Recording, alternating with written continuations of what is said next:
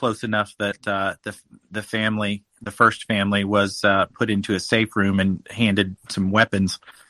Did any of that get discussed, or if you didn't cover any of that real intense and maybe kind of guarded information, which suburbs did you visit in your survey of the recent conflict? Sure, Ryan, that's a great question. So yes, I actually did try to cover those first hours, really, of the first day on February 24th, 25th of odd engagements inside of Kyiv in the Oblon district, near the zoo, like downtown. They call them saboteurs. Some people call them spetsnaz. Some people call them, like you said, FSB. So absolutely, to include photos of people captured, and tattoos of those people captured. So I think that was real. I didn't get into the specifics of like how close they got to the president. I think that the saboteurs or the infiltration and some stuff that was existing in Kyiv before the war even happened is real. I was, of course, on the unclassified levels. I didn't get high level, but I saw enough to think that was real. And the reports of fighting to include even there's a video that I was concerned about in the Oblon district about basically a Ukrainian vehicle that was hijacked, a military vehicle that runs over a car, and we talked to all that. Suburbs that I visited, so I started off in Bucha, which is unfortunate that they found dead bodies there really the next day that I visited. But so I was Bucha, Irpin, Mashun, Dmitriev, Ivankiv, a little closer than Chernobyl. I wanted to get so most of that on the east, on the west side of the Dnipro, on the east side, since Brovaria, Skyburn, and then all these villages on the east side of the Dnipro that I didn't know were really how much they were occupied. So direct visits to all the occupied smaller, the really villages of the Kyiv Oblast that were occupied on the east side as they were coming down from, whether you believe they were coming from not Kharkiv, but Sumy, or they started off in Russia and just made their way through there as they were trying to infiltrate through basically the country land into Kyiv, and then they hit the main E95, and those are some of the ambushes. And we talked to, basically visited those exact sites and talked to some of the gunners and everything on those locations. But I think I covered almost every suburb in Kyiv at one point, really trying to understand the sequencing of the battles from, the first week, which is, but then the occupation and the counterattacks of that. Thank you very much. I think you covered really what I was getting towards, which was those pre-positioned kind of hit squads, so to speak. I didn't presume they would have necessarily given you the VIP or the Secret Service tour of Zelensky's personal detail squad. But yeah, I know that there were reports of some of these embedded actors that were obviously in Ukraine before the war broke out that were trying to make the most of their positioning. Let's get to some hands while we've got John. While we've got Colonel Spencer. John, please go ahead, and then I want to get to Constantine. I know he's got probably a ton of questions. Thank you, Ryan, and you kind of beat me to the punch because you more or less asked one of the things I was going to ask about regarding Russian special operations units and irregular forces in Kyiv. Colonel Spencer, I'm not sure if there was an article released by Times about a month or so ago. It was based on some interviews they did with some of Zelensky's staff regarding events in about the first week or so of the war. And I'm not sure if you've read this, but the impression that I got from that article was that the FSB or GRU hit squad that was sent after Zelensky, my understanding, if I'm remembering correctly, my understanding is that team was able to make it into the presidential compound, but was then repelled, shortly after entry. I'm not sure, if you've seen anything to, verify or refute that, but that's what The Economist reported the same thing. that's, I believe, where I heard it was an economist podcast. So I believe that's all been verified, but I don't know that they've probably given much opposite. I don't know that they've released much detail past that because he's obviously still residing in that area. So they're not going to publish a whole bunch of information in a spot he's still being protected and defended from. Sorry, go ahead. So to answer the question is, I have not read it.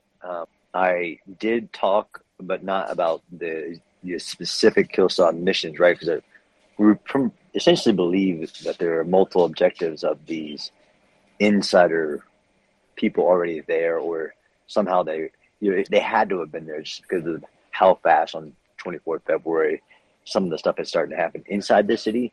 So no, I didn't get.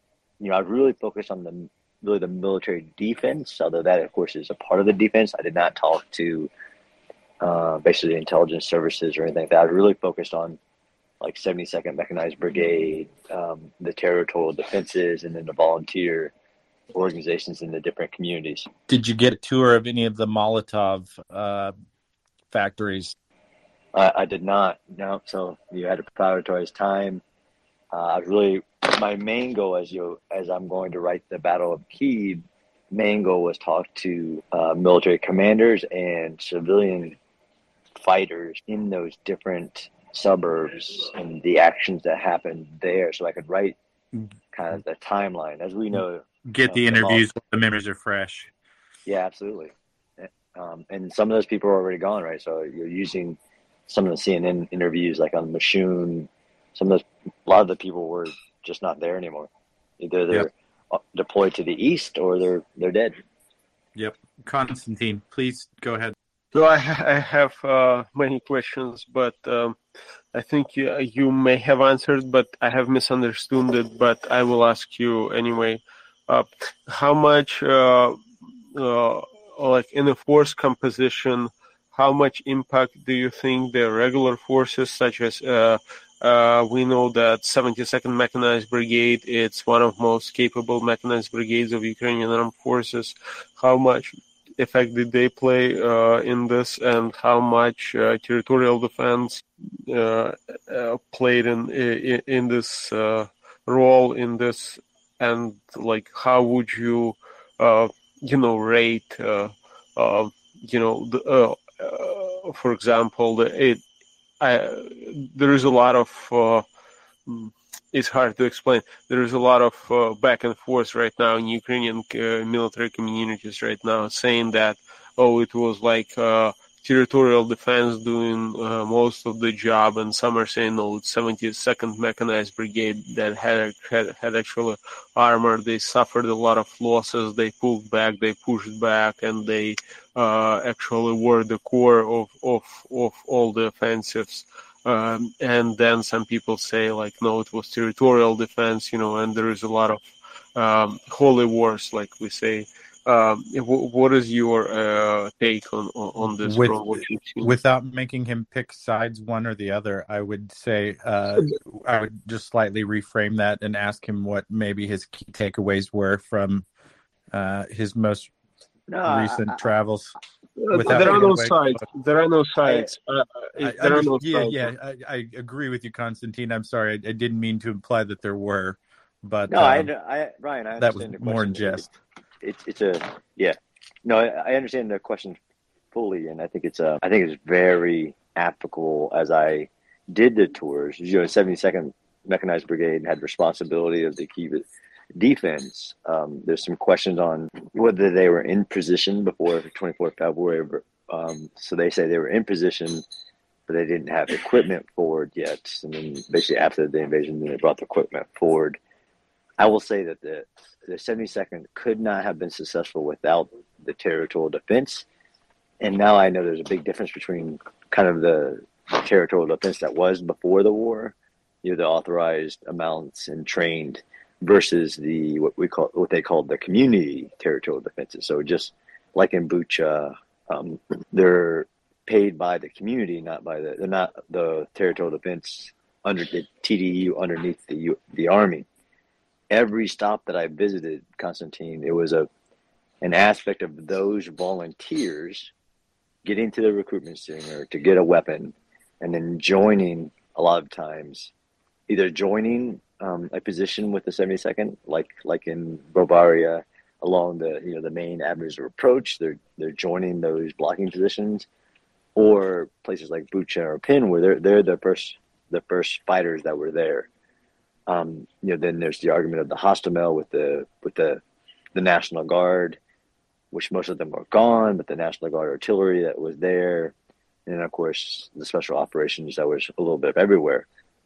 So I think of those two conversations, I would say, it's right down the middle, right? The 72nd could not have been successful in the battles without all this additional combat power that was there literally on February 24th with their weapon, trying to help or joining or attacking Russian forces that were moving.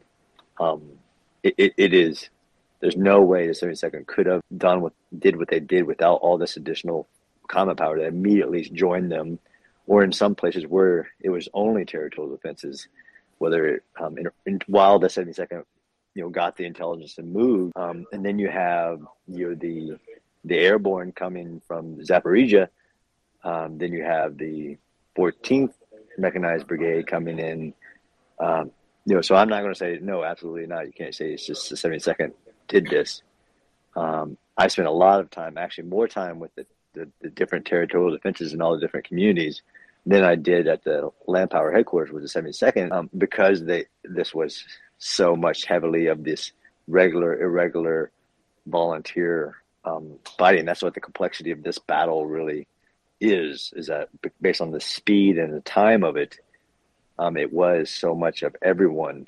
And that's why it's going to be so hard to write the report, right? Because usually in my battle summaries that me and Jason Giroux write, and I went with my friend Colonel Liam Collins, and that's what we said. Step one is usually to identify all the fighters on one side versus all the fighters on the other side. Well, for the Ukrainians, it's just this long list of people that just immediately took up arms or were in positions or moved to positions, and then that was changing daily, right? So it's a great question. It was a huge part of the study to try to figure out, like, well, okay, in this exact position, what did you do versus talking to the 72nd, saying, okay, where were your positions and what you were doing? There was no, in my study, no single position that was just one unit or the other. It was such a combined organization. Thank you for answering that. And can I ask one more? I'm sorry. Yep. Ukrainians and former Ukrainian service members get preference here. So I wanted to go to sleep, but I didn't, because I heard you join. So I will ask one more and then go. How there is, like, in the West, there is a lot of talk. Two things that are being said and were stated in the media, that it's all the javelins that are doing all the works, and it's the javelins and laws sent by Britain that are doing all the work, and that's essentially what is changing things right now.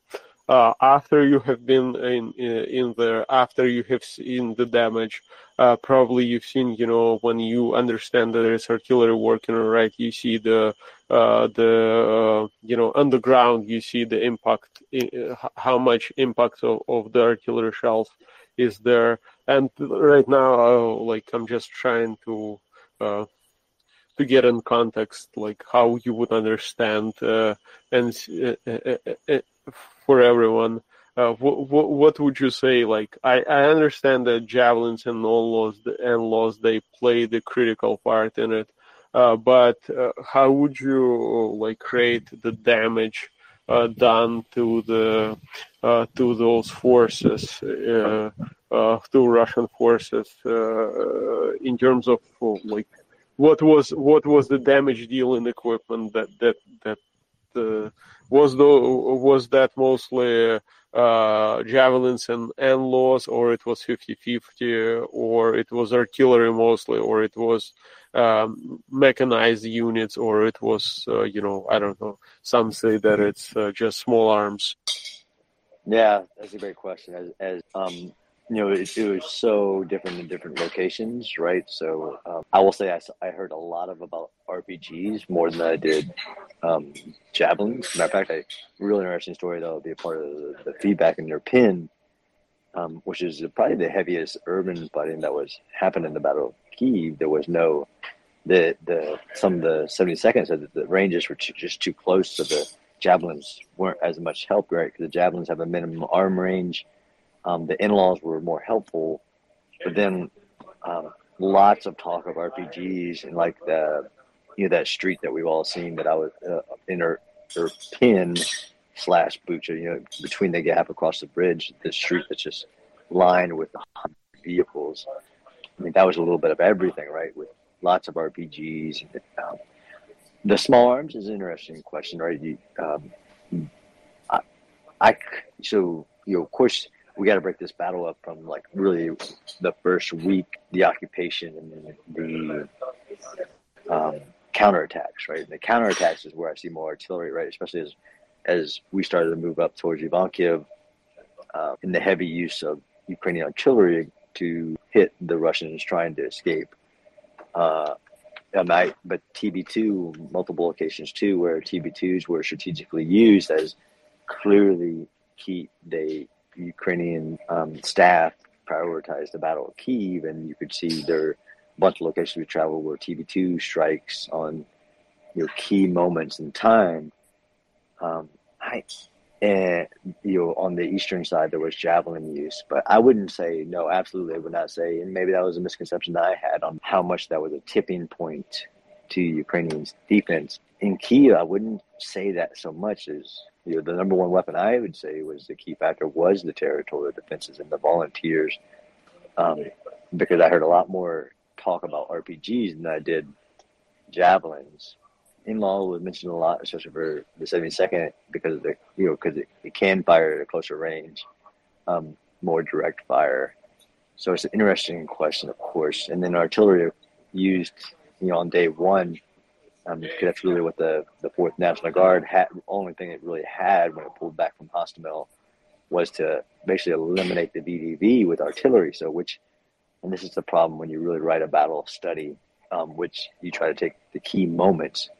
Right, so the key moments, whether that's the attack of the VDV at Hostomel with artillery, right, the National Guard's artillery, which was a key moment, and to make the airfield not usable. So, Ukrainian artillery was the king of the battle at that moment.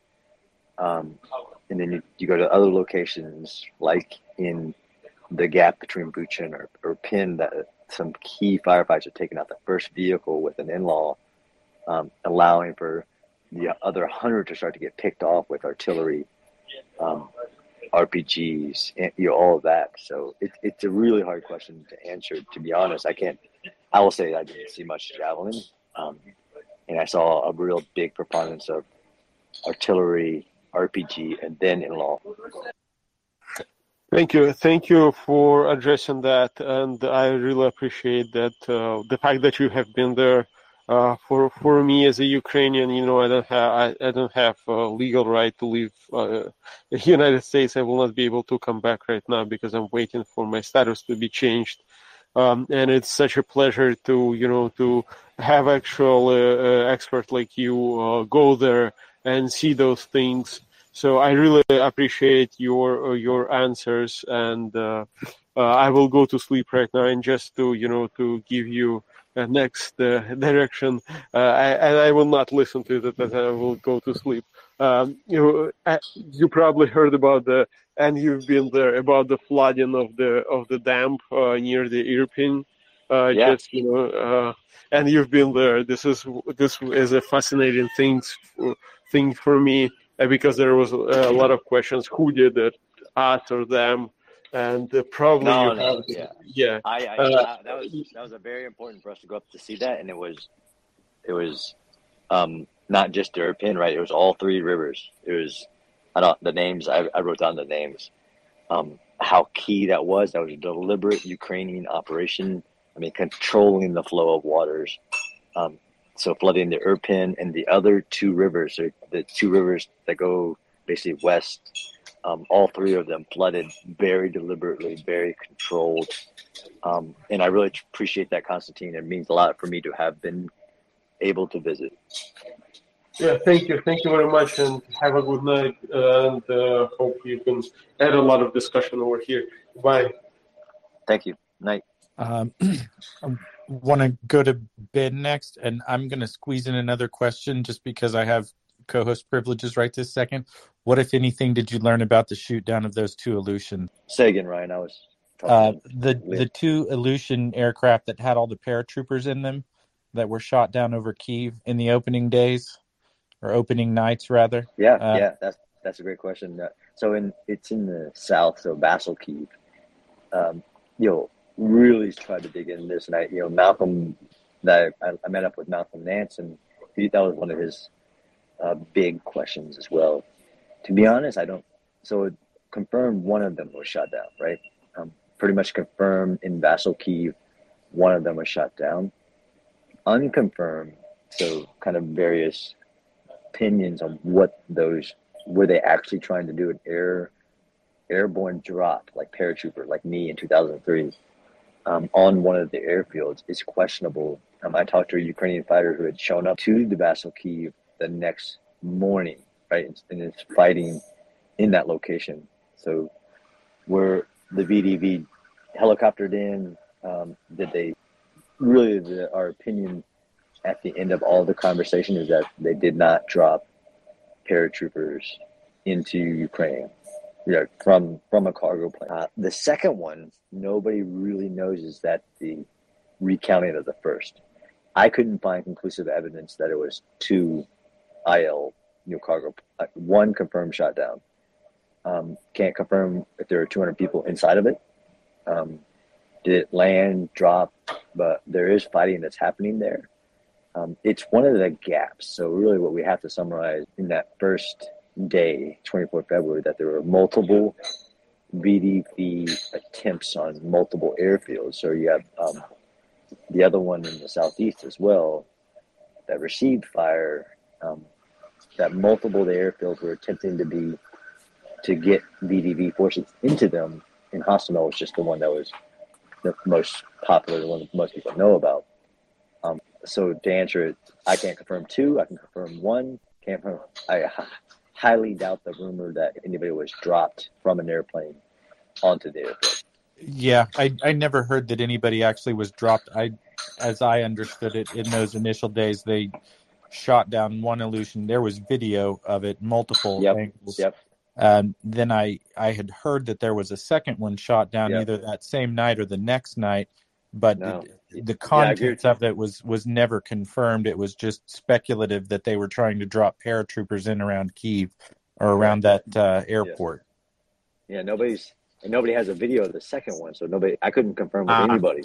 Okay, so it was just rumors and speculation, probably floating off the story of the first shoot down. Right. Understood. So. Ben, go ahead. I don't want to hog all the time here. We've got a bunch of hands. Thanks for that. Thanks a lot. Good day, Colonel. I have a quick question about the general picture. How would you summarize the battle itself? Was it the Russians who had absolutely no chance to take Kyiv and they're tripped over their own shoelaces, or was it they had all the chances to take Kyiv and the Ukrainian forces snapped victory from the jaws of defeat? Thanks. Yeah, that's a great question. So if you would have asked me before the visit, I would have said that I actually was saying on TV that the Russians had a good plan, that they just failed to execute it. Now, after having visited every suburb really involved, I think the Ukrainians might have paid a higher price if the Russians wouldn't have made some mistakes. But I honestly, now having visited, think that the Russians had no chance to get to take Kyiv or to get to the center, take the government building. The resistance of the Ukrainian people was just too high. And the complexity of the urban terrain of Kyiv, the Russians didn't bring enough, even if they would have performed well, not been surprised a few times, just didn't nearly have the force structure or the force numbers, force ratio they would have need having faced the resistance. I mean, I have pictures of, kind of the weapons being handed out to civilians, like in their pin and things like that, but every story that I heard was just basically 24 February recognized they're coming in, and then all these volunteers, most of them veterans of after 2014, colonels, generals, going to the recruitment centers, grabbing a weapon, if not having their own weapons, which many of the senior commanders that are from, retired or we'll call veterans, getting their weapons and moving to the sounds of the guns. I honestly now think the Russians had no chance. Brilliant. Thanks a lot. Sorry, I had my mic unmute covered up. That was a great question, Ben. Thank you. Let's go to Gurney and then Dr. Paul. Hey, thanks, Colonel Spencer. This is fantastic to hear from you, and I'm sure we're all eagerly awaiting, reading some of your reports, whether it's preliminary or final. My question is on the mechanics of it and sort of what you saw. And how you did it. Did you make a list of questions and sites you wanted to go see in advance? And then when you got on the ground, tried to execute that? And did you stumble onto new things that you didn't know about ahead of time? So that's my first one. And then the second one follow on is just in your travels around there, aside, you've mentioned the interviews with people that are on the ground and collecting stuff. Could you talk about what the primary evidence looks like, whether it's infrastructure or some things? Has it changed much from February? Has it degraded, or is it, very similar? Was that easy to discern for you? If you could just speak to that aspect of it, I'd appreciate it. Thank you, sir. Gurney, there's a lot there. Yes, I had a plan, hosted by less without revealing who, I could not have conducted this visit without the Walter Report, without key individuals that I've met through this space.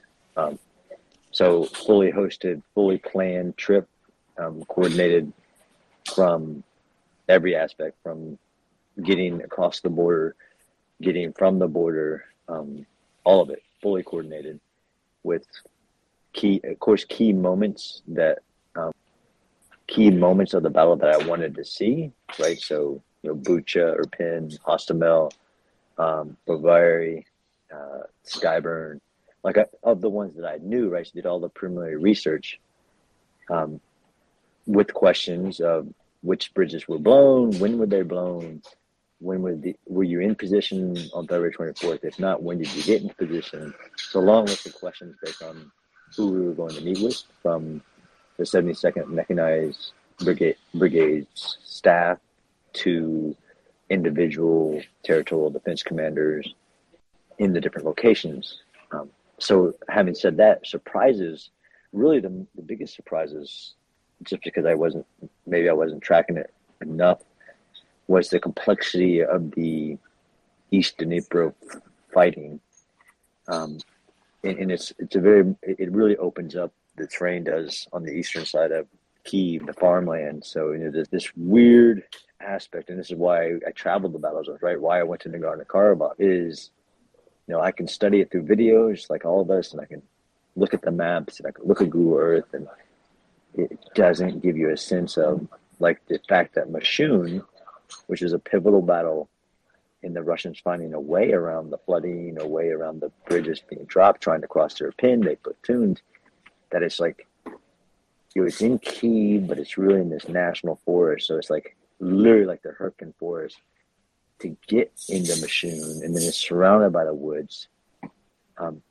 So those aspects of the terrain were a huge surprise to me, especially in the east, right? So I knew, of course, of the fighting, whether I thought it was from, forces coming down from the north or they're coming out of the east. Of course, understanding that they had to have come through the farmlands as they tried to infiltrate into Kyiv. But being out there and visiting the villages in which they occupied, or what we call a patrol base in the farmlands of Kyiv, awaiting further, and then being struck by TB2s or artillery way out there, that aspect of the fight I think I missed as I was studying the Battle of Kiev is trying to focus too much on the city.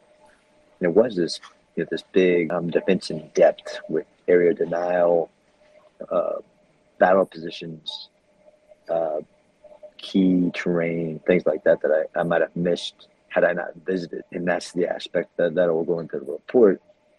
And then lastly, this aspect of, in the complexity, I can imagine as a former soldier myself as being in a battle position, in that battle position is made up of, what we call regular army.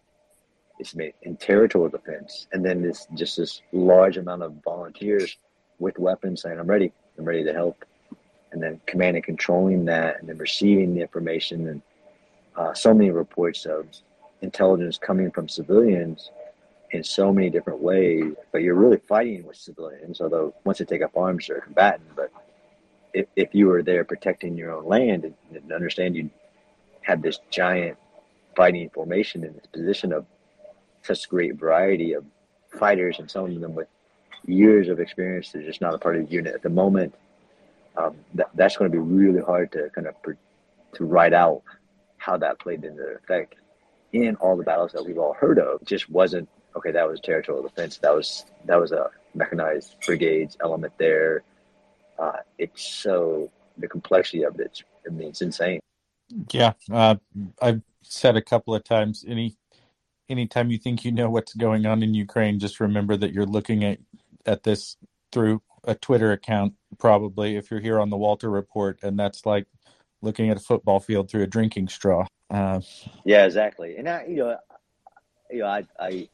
done this enough to know what to look for, and combine so many different aspects of reporting. But this battle specifically, unlike any other ones that I've been a part of or studied, this complex mixing of forces was unique. Yeah, I look forward to reading your report. Let's go to Dr. Paul. There's lots of people with lots of questions. You guys are already pressuring me. I feel the pressure. I haven't even made it back yet. Like, to get to writing, right? Get it out. Yeah, get to work. What are you doing here? Exactly. Hey, Colonel, awesome stuff. Really glad to hear you went, for all of us, it feels like, and glad to hear you're back in Poland, as I'm sure your family is as well. I was happy to hear that you were focused on the territorial defense forces, and that's like, I really want to know, because it's a potential like major force multiplier for the Ukrainians. The longer the conflict goes, the better these forces become. I don't know that. That's my assumption.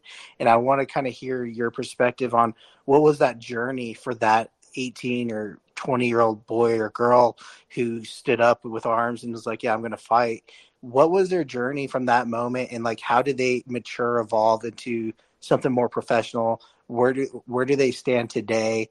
And what are the lessons learned, not just for the Ukrainians, but for, I guess, NATO countries or, European countries, and potentially even the U.S., of like how they were ill prepared they were, and how they evolved and created a more professional and effective fighting force. And are they an effective fighting force? So thanks so much. Yeah, it's a great and complex question, Dr. Paul. So thanks. My family's much more at ease, even though the crazy pictures I was sending home of, when a Ukrainian says, follow me, and it's past a sign that says minefield, you get a little nervous. But so it's hard to answer the exact question, right? Because I'm in Kyiv, right? So I'm studying a battle that was won while they're still at war, and having to shift forces from there to the different locations, to include the primary commander that I wanted to talk to. The overall general of the defense was, not there at the moment because of the fight, right? So there was this complex aspect of who I was talking to at the moment. Like, so you're a contracted territorial defense guy at the moment, but on February 24th, it wasn't, right? So February 24th, it was just community defense. And then as the war went on, now he's a part of the main, or people that were territorial defense, now he's regular army, now he's special forces. So that aspect of this transition from territorial defense to regular army to special forces or whatever, to the various units we met. I met an airborne guy who's now head of something in the 72nd. That that rapid change as they are growing and evolving and training formations quickly was a very strong aspect of the visit. And I spent a lot of time, to be honest, with also the community defense forces, which are territorial defense, but they're community territorial defenses.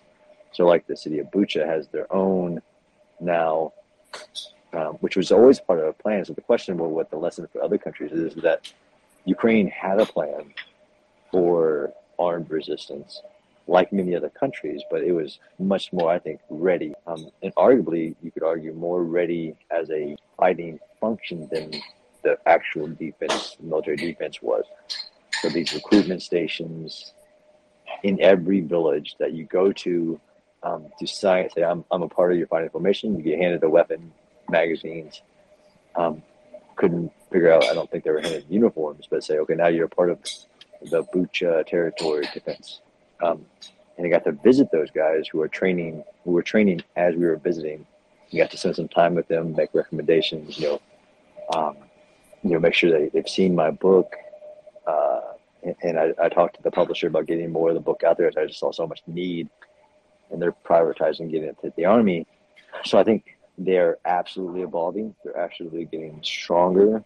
Because now you have, like I said, this evolution of fighters that were not in the Army before, but now are in the Army, or not a part of the Territorial Defense Unit, which is now authorized to be the main TDUs. They signed a law saying that TDU could be moved outside of their own territory.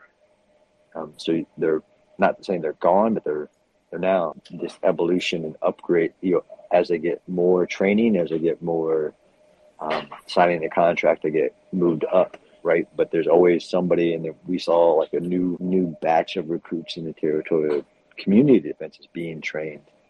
So, but the key lesson here, and it's probably one of the smaller articles we'll write, is that they had this armed defense aspect that worked. That took a lot of planning. It took resources too. I knew about the kind of handouts of weapons in Kyiv, but some of that was also the fact that they already had like armories in the communities for this moment, and then hand them out to volunteers that would come to the recruitment station and then go out and either move to the sound of their guns or move to battle positions, blocking positions in the villages, which makes this porcupine that I discussed before, but I didn't really understand the planning that happened really probably post 2014 to make sure that it actually worked. So I think that will be a huge aspect.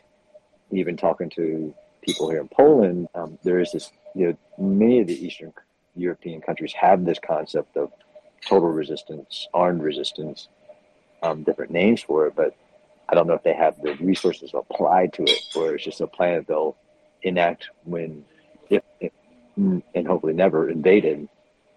Ukraine had a plan, a resource plan, and was ready, to be honest. Fascinating stuff. Thanks so much. And just a quick clarifying question. I think I heard you say you went to Hostomel. And if so, there were some Russian propaganda photos and when they were in control of it with 24 Russian snipers out there that eventually got liquidated. I'm curious if you heard anything of what happened there, to how did that happen? What role were they being used for? Any details on that? If not, move on to the next question, please. Thanks. Yeah. So Ryan, I only got about 5 more minutes, and I got to start making my way to my plane. So I wish I would have had more time at Hostomel. So they're doing a lot of work there, so I couldn't get inside the airfield. I did talk to some people part of the operations, depending on what phase of the operation you're talking about. I did not get into the specifics of liquidating outside of the first 2 days, right? So the elimination of the VDV. But once the armor starts showing up, so I didn't really understand the complexity of the Hostomel fight of this, first drop of the VDV, and then the 4th National Guard, who was already in Hostomel area, although most of them were deployed. The elements that were there attacking, and then more SOF and other Ukrainian forces being a part of that first 24 hours, 48 hours before the rest of the convoys coming out of, which was interesting for me, not just a Chernobyl route, but multiple north-south running routes. As they got those vehicles and forces in, the Ukrainians had to pull back and pretty much actually ended the Hosmer fight until the counterattacks. Outside of, like Constantine was saying, artillery and things like that. I think if something was eliminated in Hostomel post the first 24 hours, 48 hours, when there was a pretty deliberate special forces raid that it was done by aerial strike. Thanks, Reno. Awesome. Safe trip. Thanks, Dr. Paul. So, Ryan, I can take one more, and then I'm going to cut. Perfect. No, thank you very much for your time. Let's go, Brian. Yeah, thanks so much, John Spencer. I always appreciate your input, and glad I got under the wire here. Had a question for you about the Predator drones that we, when I say we, the United States mothballed several years ago. Did we just scrap those? I'm just wondering why we haven't sent some of those that might have been mothballed 6, 7, 8 years ago over to Ukraine. I know they're buying TB2s from Erdogan's son-in-law over in Turkey, but as a full-blown, I know there's Switchblades and various other drones that have gone over, and recently another quote-unquote full-scale drone that can fire Hellfire missiles within the last month or so. But I was just wondering what the fate of the Predator was, if you had any insight on that, and I appreciate it. Hey, thanks, Brian. Guy. I'm not a Predator guy. I will say that that it was a political decision in the beginning, not a resource decision on Predator, Reaper, and now we've heard that the Gray Eagle, which you can mount the Hellfire missiles, which is one of the primary drone strike elements. The arming of some of our most advanced drones. We were not politically ready to give Ukraine those. I think that we should have in the beginning, and it would have saved a lot of lives. While the TB2 Bakhtar, which is so popular and was a big part of the second battle of Nagorno-Karabakh as well. I can't answer the mothball Predators, but I know it was a political decision not to give those long-range drone striking capabilities to Ukraine up to this point. There was a lot of news in the last couple of weeks about Gray Eagle, which is similar to the Predator and the Reaper, different variations, different sizes. Whether that comes with the strike capability or not, I'm not the expert on that, like Ryan said. I won't keep you any longer. Thank you very much for your time. Nick, if you want to squeeze one in and John has the time for it, great. John, if you want to sign off and you've got to get to your plane, please feel free. Yeah, I'm out. I'll try to join back in. No, thank you very much. We appreciate all your time. I look forward to hearing from you. Safe travels. Thanks again. That was great. Nick, sorry I didn't get you squeezed in time. That's fine, buddy.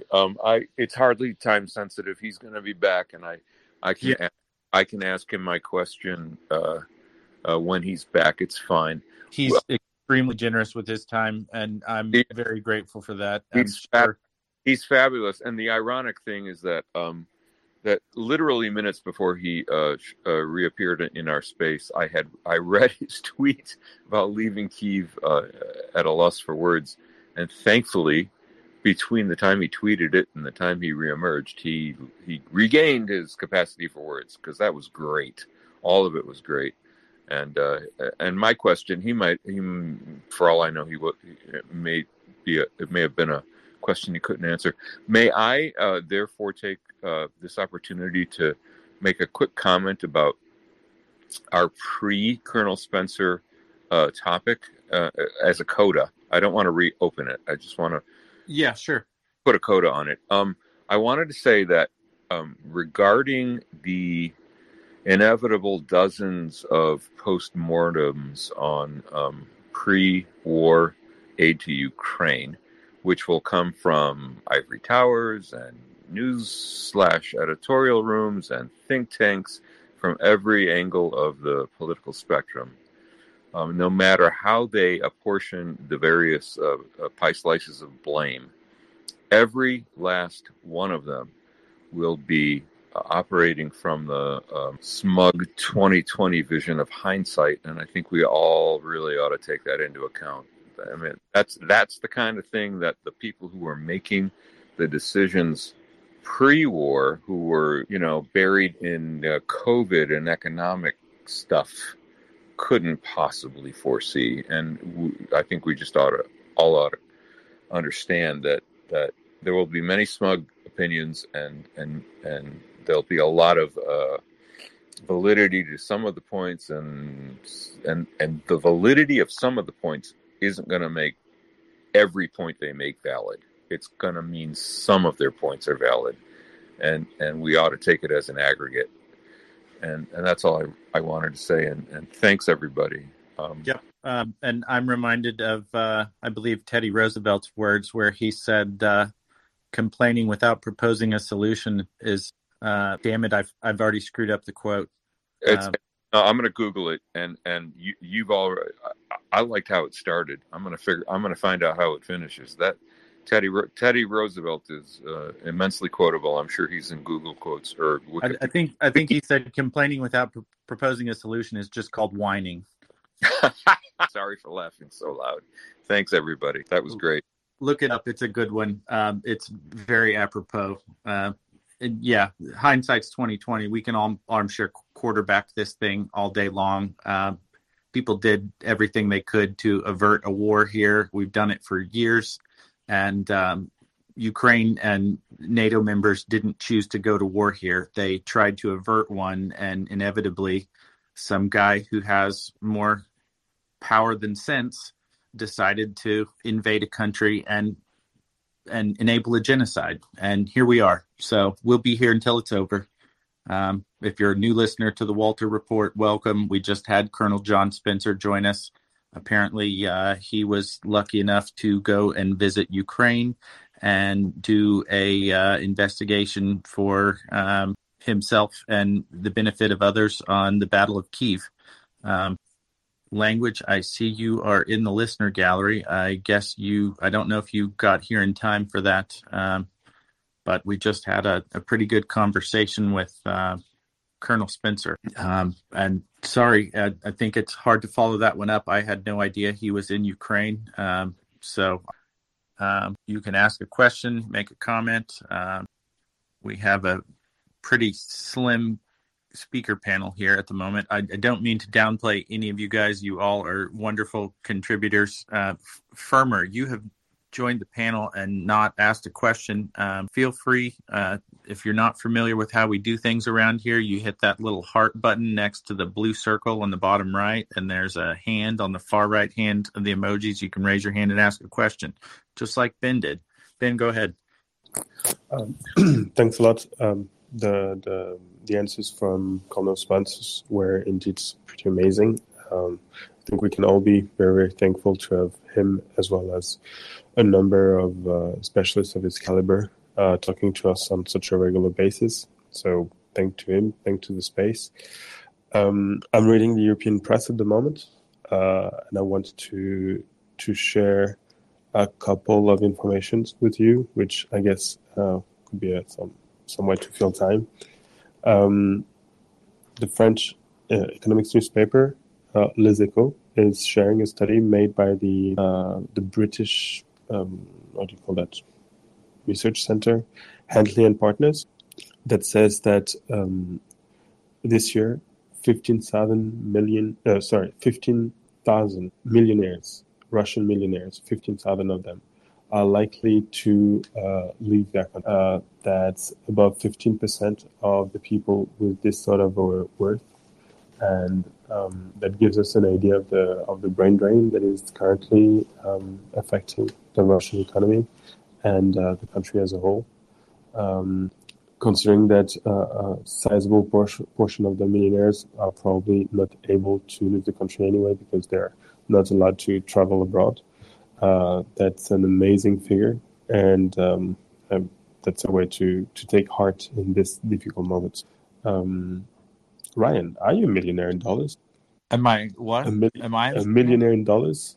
Like, can you give us insight from the? No, I'm not a millionaire yet. Okay. We're working on it.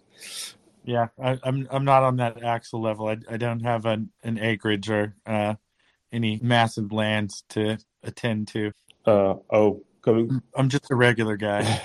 When we're talking about Axel, I heard that it was setting up a feudal levy on his land to help Ukraine. So he's getting his peasants together, and they're going to march from the cold lands of Estonia. But yeah, that's for the moment. We don't have a confirmation. I don't want to talk about it. Well, I read the story about the billionaire grain dealer that lives in Ukraine, who had pretty much self-funded his own defensive fighting force, and they're kind of like an independent operational unit, but they take orders from the Ukrainian military. So maybe Axel will come out of retirement and kind of fund his own ragtag bunch of Germans. I don't know. I'm not sure what his capabilities are. He's a Luftwaffe guy. Maybe he can come in with this air force that everybody thinks. Oh yeah, the Baltic Flying Tigers. That's Yeah, on. he can resurrect the Baltic Flying Tigers. There we go. Another. Okay, yeah. Also, on a more serious note, we're really lucky to have people like Colonel Spencer join us from time to time. That guy's a wealth of information, and people pay good money to learn from him. The United States government pays good money for him to teach West Point people and people like CJ. So it's a privilege to have him join us in this space and support Maria Aid. And I'm going to plug Maria Aid again real quick because I know Colonel Spencer has done that in some of his engagements. At least I've heard it in the background when he does interviews on CNN or the BBC. And for that, I'm very thankful. Maria Aid is a nonprofit org that was set up by people like Colonel Melanie Lake and some other folks that Yehuda's worked with in the Canadian military. It's a 100% nonprofit organization. They spend no money on overhead. They don't pay anybody. They don't have any paid secretaries. Their website was donated. Any money that you would be able to contribute to Maria Aid is spent towards non-lethal military equipment or medical supplies like tourniquets and bandages and things that can save people. If you go to the Maria Aid website, you can get a lot better visual description of what exactly it is they do, but more or less they gather up exactly what people inside Ukraine communicate that they need, and people like Colonel Melanie Lake have good connections to people in the Ukrainian military and the health ministry, so they know exactly, they have their finger on the pulse, so they know what's needed and they can fill gaps as a nonprofit that the governments can't always jump in and take care of. And they send stuff over in shipping container quantities. They have a great team of professionals in procurement and all other facets of nonprofit work. They've got this thing up and off the ground in a couple of months. That's lightning speed to get nonprofit certification in Canada. So they're not resting on their laurels, and they put every dollar that's donated to them to an excellent use. They don't have any pizza parties, as Yehuda likes to say. It's an all volunteer effort. There's no office space leased. They don't pay for warehousing because that's donated. So if you ever wanted to give your money to a cause and know that every dollar you're donating is actually going to the intended purpose, Maria Aid is the way to go. I've donated to them personally, so I wouldn't ask somebody to donate to something I hadn't committed my own personal money to, and Maria Aid is the way to go. With that, I'll go back to you, Ben. I think I cut you off. No, you never cut me off. You just said something more interesting. That's called natural selection. Another bit of information I quite liked from Il Corriere della Sera, the Italian newspaper.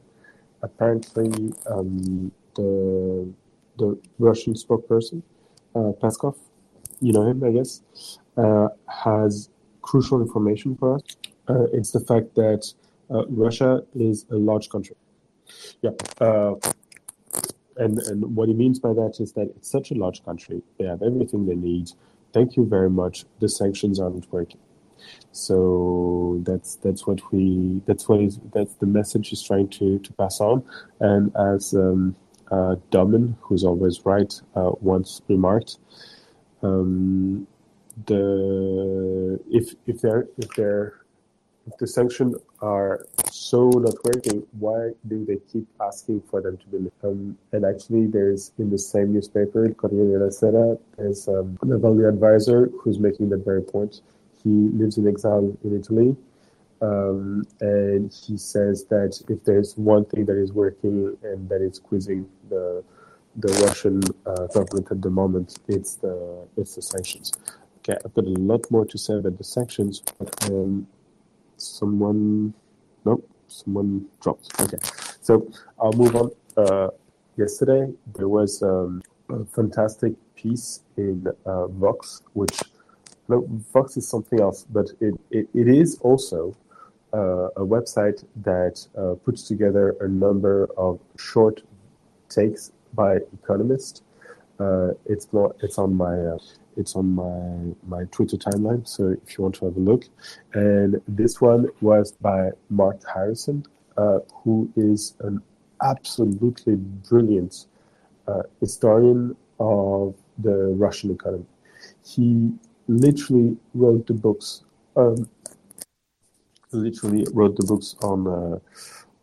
what happened to the Russian economy before the Soviet Revolution and after, all the way to the 70s. He's a treasure of a human being.